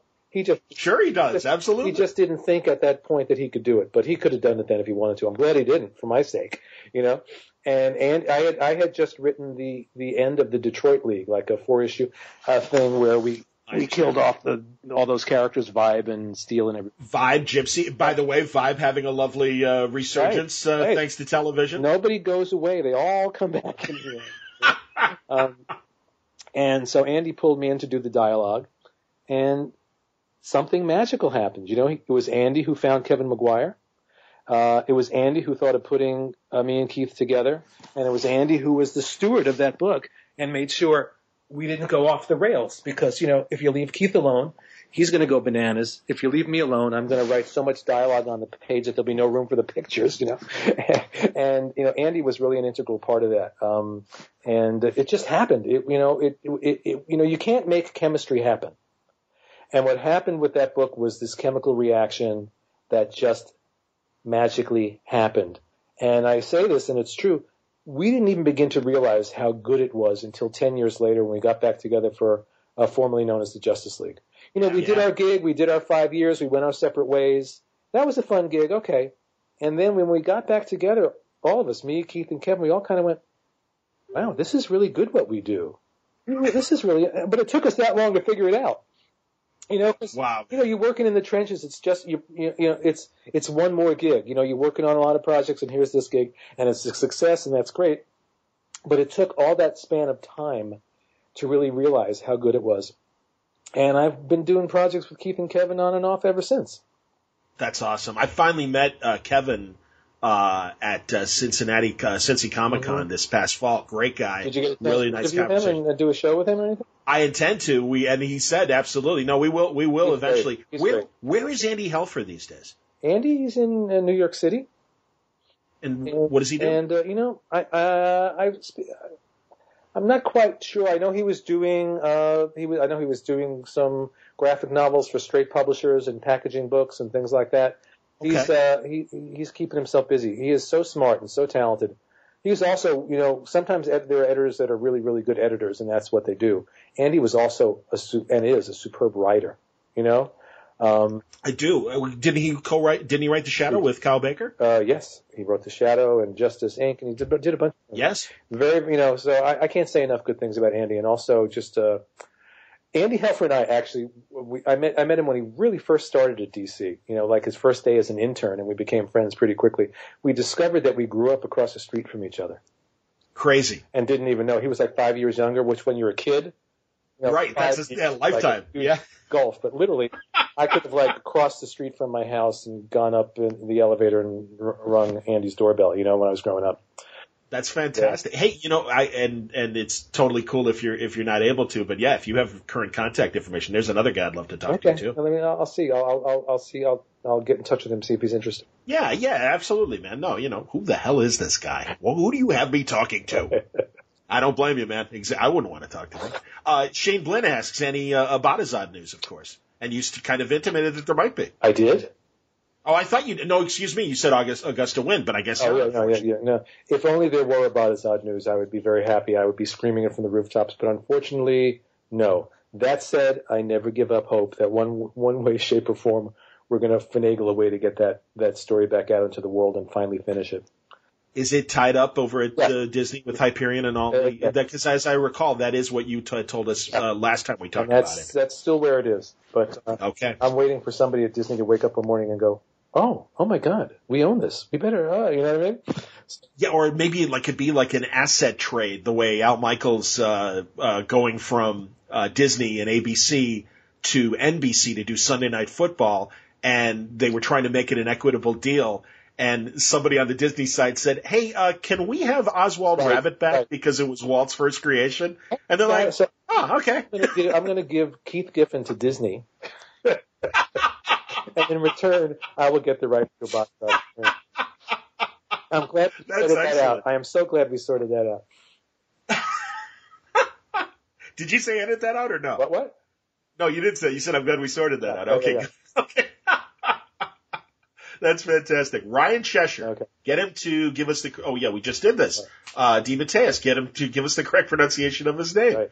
And then and he asked about the DC reboot. He says, "Will it affect Justice League 3001?" It seems like that's not going to happen. So, or hopefully not. Hopefully not. Time will tell. Okay, fair. All right, there you go. All I can say is it's a dangerous market out there. So that's why I keep saying if people are into this book, support this book and be vocal about it with DC. That's all I can say. Okay. Henry Barajas asks, I thought the new Thundercats cartoon was too high concept for today's audience. Why do you think it didn't get renewed for another season? I thought it was a great show. I agree with you. Michael Jelenic, who's a producer that I've worked with on Legion of Superheroes, A Brave and the Bold, Teen Titans, and so I've been writing for the new Scooby-Doo show too. So he's involved. Oh, that's great. Yeah, it's been a lot of fun.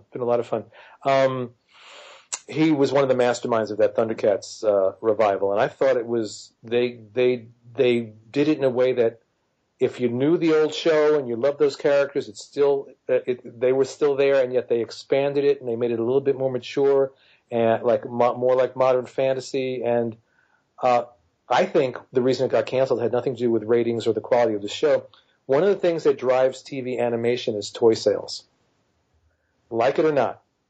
And I believe, and if anyone's out there that thinks I'm wrong, please correct me. I believe that the Thundercats did not generate enough toy sales, and that's what ultimately killed it. I understand, and I've had that conversation with people about the Green Lantern series. I love that show. Oh, God. Everybody loved that show, but like you said, the toys didn't sell. Yeah. And again, when you guys were writing for Justice League Unlimited, and people are like, why did it stop? And it's like because the age demographic they were aiming at, the numbers weren't there. Yeah. And it's like, yeah, but it's a great adult series. It's like, yeah, but when you're on a television network that is aiming at the time, it's, programming primarily to that Y7 audience. It doesn't matter how many 35-year-olds are enjoying the show. Well, but Justice League had a good run at least. You know what I mean? Absolutely, it did. Thundercats died before its time. They could have gone on for years with that because there was such a rich mythology to develop there. Couldn't agree more. Artist Dean Haspiel asks, what's it like working with Artist Dean Haspiel? He's a pain in the ass. Yeah. Dean is a great guy and a great artist, and I would love to work with artist Dean Haspiel again very soon. You did stuff with him on the Fox? Yeah. Yeah. And is it already? Forgive me, is it already out? Because I did read that first arc, and I haven't. The series that came out last year or a year and a half ago. Yeah. Oh, okay, cool. Okay, excellent. It was actually great because Dean and Marc Waid were doing the lead story. Mike Cavallaro and I were the backup story, and then in the last issue, the two storylines collided, and Dean and I did the last issue together. That's right, and there was the Shield, right? Yeah, Mike and I were doing the Shield in the backup. Yeah. And they Okay, because I was thinking more directly that you were working with Dean, and I guess you guys did, or maybe you did on that final. That last issue was me and Dean together. Yeah. Oh, wow, I've known Dean for quite a few years now through Mike. Actually, they were from the same art studio, and yes, he's just a great guy and so talented. Another really unique, one of a kind talent. Some people they just have their voice and they're born with that voice. They don't have to find their voice, and Dean is like that. Dean is Dean. You can't mistake him for anybody else. Absolutely, and what I love is he comes up with his off-the-wall creator-owned stuff, and then also will take even something like Archie and the Fox and is able to, kind of put his spin on it, but also make it interesting. Or his Marvel work even, good God, has been excellent. And clearly, the guy loves the Marvel universe. Yes. So and his PCAR work. No, Dean's been on the show and will be again. Big fan of Dean. Yeah, he's a great guy. So, absolutely. Blaine Dowler asks, and I think this will be the last question, because I appreciate your time. What professional achievement so far are you the most proud of? Oh, God. That's a huge question. The essay question, exactly. I can't pick one thing. I've been doing this so long. Throw a bunch. It's all right. I wouldn't. Whenever anybody asks like that, what's the one? It's like, no, there's no I did a list on my 50. Website of maybe 10 or 12 of my favorite projects, So Moonshadow. Moonshadow, Bwa-Ha-Ha, Brooklyn Dreams, a lot of the creator-owned stuff is because it's so personal, is really near and dear to my heart. Seekers, I have to plug Seekers Into the Mystery, which was a Vertigo series that I did back in the 90s, being collected by Dover Books. It's going to be out sometime this year. All 15 issues in one massive book with extras and all kinds of things. They brought out another Vertigo project of mine called Mercy. Came out in May through Dover. Oh, cool! They're doing a whole line of these wonderful, bringing stuff back in print. And so Seekers, we've had a collection of the first 5 issues. The whole thing has never been collected, so I'm really excited about that. But that's certainly on the list, and then. Going Sane, Saber 28, my work on Spider-Man, my work with Keith. There's so many wonderful things that I've been doing this a long time, A, and B, I've been so lucky in that I have worked with so many great collaborators, so I could make a list, twice as long, because I finished that list of 10 projects and I go, oh, great, what about that thing I did with Marc Badger? What about the Man-Thing series I did with Liam Sharp? What about this? What about Blood with Kent Williams? There's so many things. I like it. So that's excellent, man. No, and truly that is the right answer. And you have had that kind of body of work that I can appreciate that. Also, I have to say, there's also on the underbelly of that body of work a whole lot of stuff I never want to talk about. So there is that too, Well, that's, honestly, Marc, that's the thing. I really do, because of today's social media, every story gets shit hammered. Yeah. If it doesn't click. And I always default to, all the guy's trying to do is tell a story. And if it's left of center of what the character was, at least give them the benefit of the doubt of, yeah, they were trying to do something different with template A. And you can't blame them for that. Here's the other thing, and then we should probably wrap up because we've been talking for 3 weeks now. Just the 2 things about what you just said. One is it's true about everything now because of the internet. Like you can't watch a TV series and they can't write an overview. Every episode has to be parsed. Comics come out and every issue is reviewed. Well, this 3rd panel wasn't as good as the 3rd panel in the issue before. It's like, yep. After a certain point, that's not reviewing. That's like dissecting a frog. And so there's not a chance for things to breathe and look at the big picture and wait 6 issues and then see what you think about it, or wait 6 episodes or whatever it may be. So there's that. And then there's the thing of, just because something comes out and doesn't do well, I've had work and I see it, it always amazes me. So I have some series that came out, 20 years ago and got a terrible reception. And suddenly now I'm at conventions and people keep coming up to me with these books to sign, telling one thing that comes out. I did a Spectre series for DC in 2000. I remember well. Hal Jordan, yes. Yeah, and I poured my heart and soul into that one. And I'm telling you, based on what I saw at the time, everybody hated it. I read it. I remember reading it. Absolutely, man. I think the people that wanted Hal Jordan to be Green Lantern again hated it because he wasn't Green Lantern. Exactly. The people that wanted the old Spectre who shredded people, turned into a giant cheese grater, Jim Corrigan, yes, indeed, hated it for that. And then, in recent years, everywhere I go, I keep running into people who not only loved it, but it really mattered to them. It touched their hearts. It changed their lives in some way. And it's that's amazing. You mentioned Captain America before. Oh, it was a great run. Well, when it was coming out, nobody really, nobody noticed it really. Nobody praised it particularly. And then years go by and then it pops up again. And I see this with so many projects that come out and sink or it seemed to get no reaction. And then years later, someone goes, this is the best thing I ever read. It meant so much to me, so you never know. And then the thing that gets praised that you do, that comes out, it's a big hit, could be, 10 years later, nobody even cares about it. So sure. You just never know, and if you want to ask anybody, find the ghost of Orson Welles and ask him, all the work that during his lifetime, and I'm not in any way, shape, or form comparing myself to Orson Welles. I just happen to love Orson Welles, so I bring him up. I agree with you. Like Chimes at Midnight, which came out and barely got released here, and the critics eviscerated it. Just got re-released. It's Orson Welles' masterpiece. You know what I mean? So, in 1965, it was a piece of crap, and now it's a masterpiece. So who knows? And as creators, all we can do is do the best we can and tell the best stories we can, and let the chips fall where they may.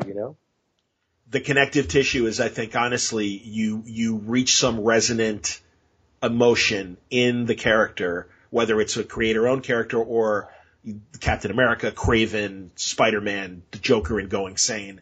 And I think that it does, and certainly Hal Jordan's time as the Spectre and stuff. And yeah, it hits a chord with people. And You're right. I mean, and unfortunately, yeah. Well, the good news is sometimes history corrects the initial response. And yeah, I remember that hate-filled Green Lantern period. Yeah, it was. And then so you never know. And the bottom line is when you're sitting in your office writing, it's you and the story, and that's what matters. And then if it goes out into the world and it touches somebody's heart, if it touches one person's heart, who could ask for anything more? And I really mean that. It's like when someone comes up to me and some story that I've written really matters to them, not like, oh, it was just entertaining, but it really made them think or it moved them in some way. That's the greatest thing in the world. You can't ask for anything more. Yeah. No, very cool, man. You've been a mensch staying on as long as you have. I'm reprieving you. Okay. Let me go. Absolutely. Bad Blood. It's out February 2nd. Justice League 3001 issue 8 is already on newsstands as we're releasing this episode. And Augusta Wynn coming later this year. Right. And Seekers in the Mystery Collection. And maybe by this time next year, a TV series coming to a television set near you. That'd be huge. And you do have to promise that we will talk again late spring when your next announcement is made, and we're closer to Augustus Wynn coming out in the summer, but we'll find out whatever this pending DC news might be. All right. Sounds good. Keep it up, man. Well done, Mark. And honestly, I appreciate the time and thank you for coming on and giving us your point of view of not only your work, but what's going on these days. Great. Thanks. Good to talk to you as always.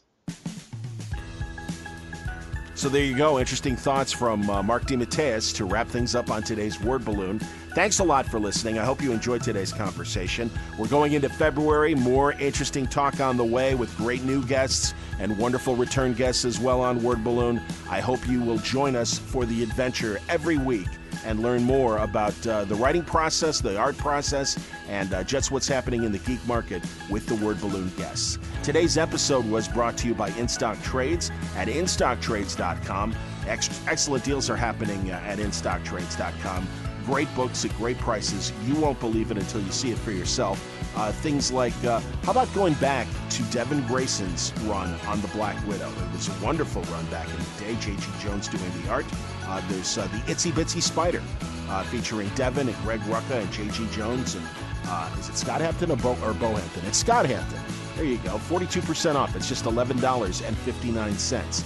You can get the Ultraman graphic novel, wonderful manga stuff from Viz.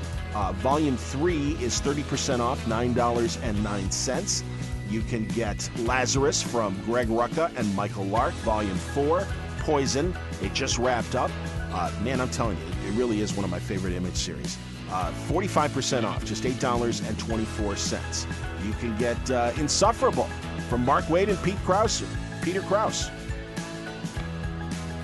30% off for Volume 1 of Insufferable. It's $13.99. I hope to have Mark on soon. It's been far too long since Mark Waid has been on Word Balloon. Just a few of the great books that are on sale now at InStockTrades.com. Don't forget, if your orders are $50 or more, you receive free shipping, and just great deals that are waiting for you now at InStockTrades.com. John Sutter saying thanks for listening to Word Balloon. I hope your January was just lovely. If you got stuck with the blizzard last weekend, I hope you have shoveled your way out and are back to normal life. And if not, and if you're still snowbound, well, just download a Word Balloon and we'll keep you company for an hour or so with great conversation in the geek culture. Until next time, thanks very much for listening. Word Balloon is a copyright feature of Shaky Productions, copyright 2016.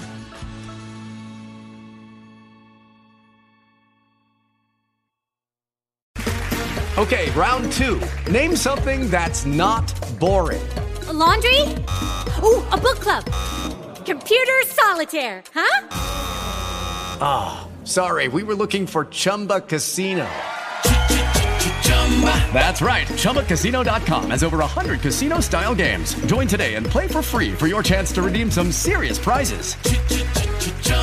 ChumbaCasino.com. No purchase necessary. Void where prohibited by law. 18+. Terms and conditions apply. See website for details.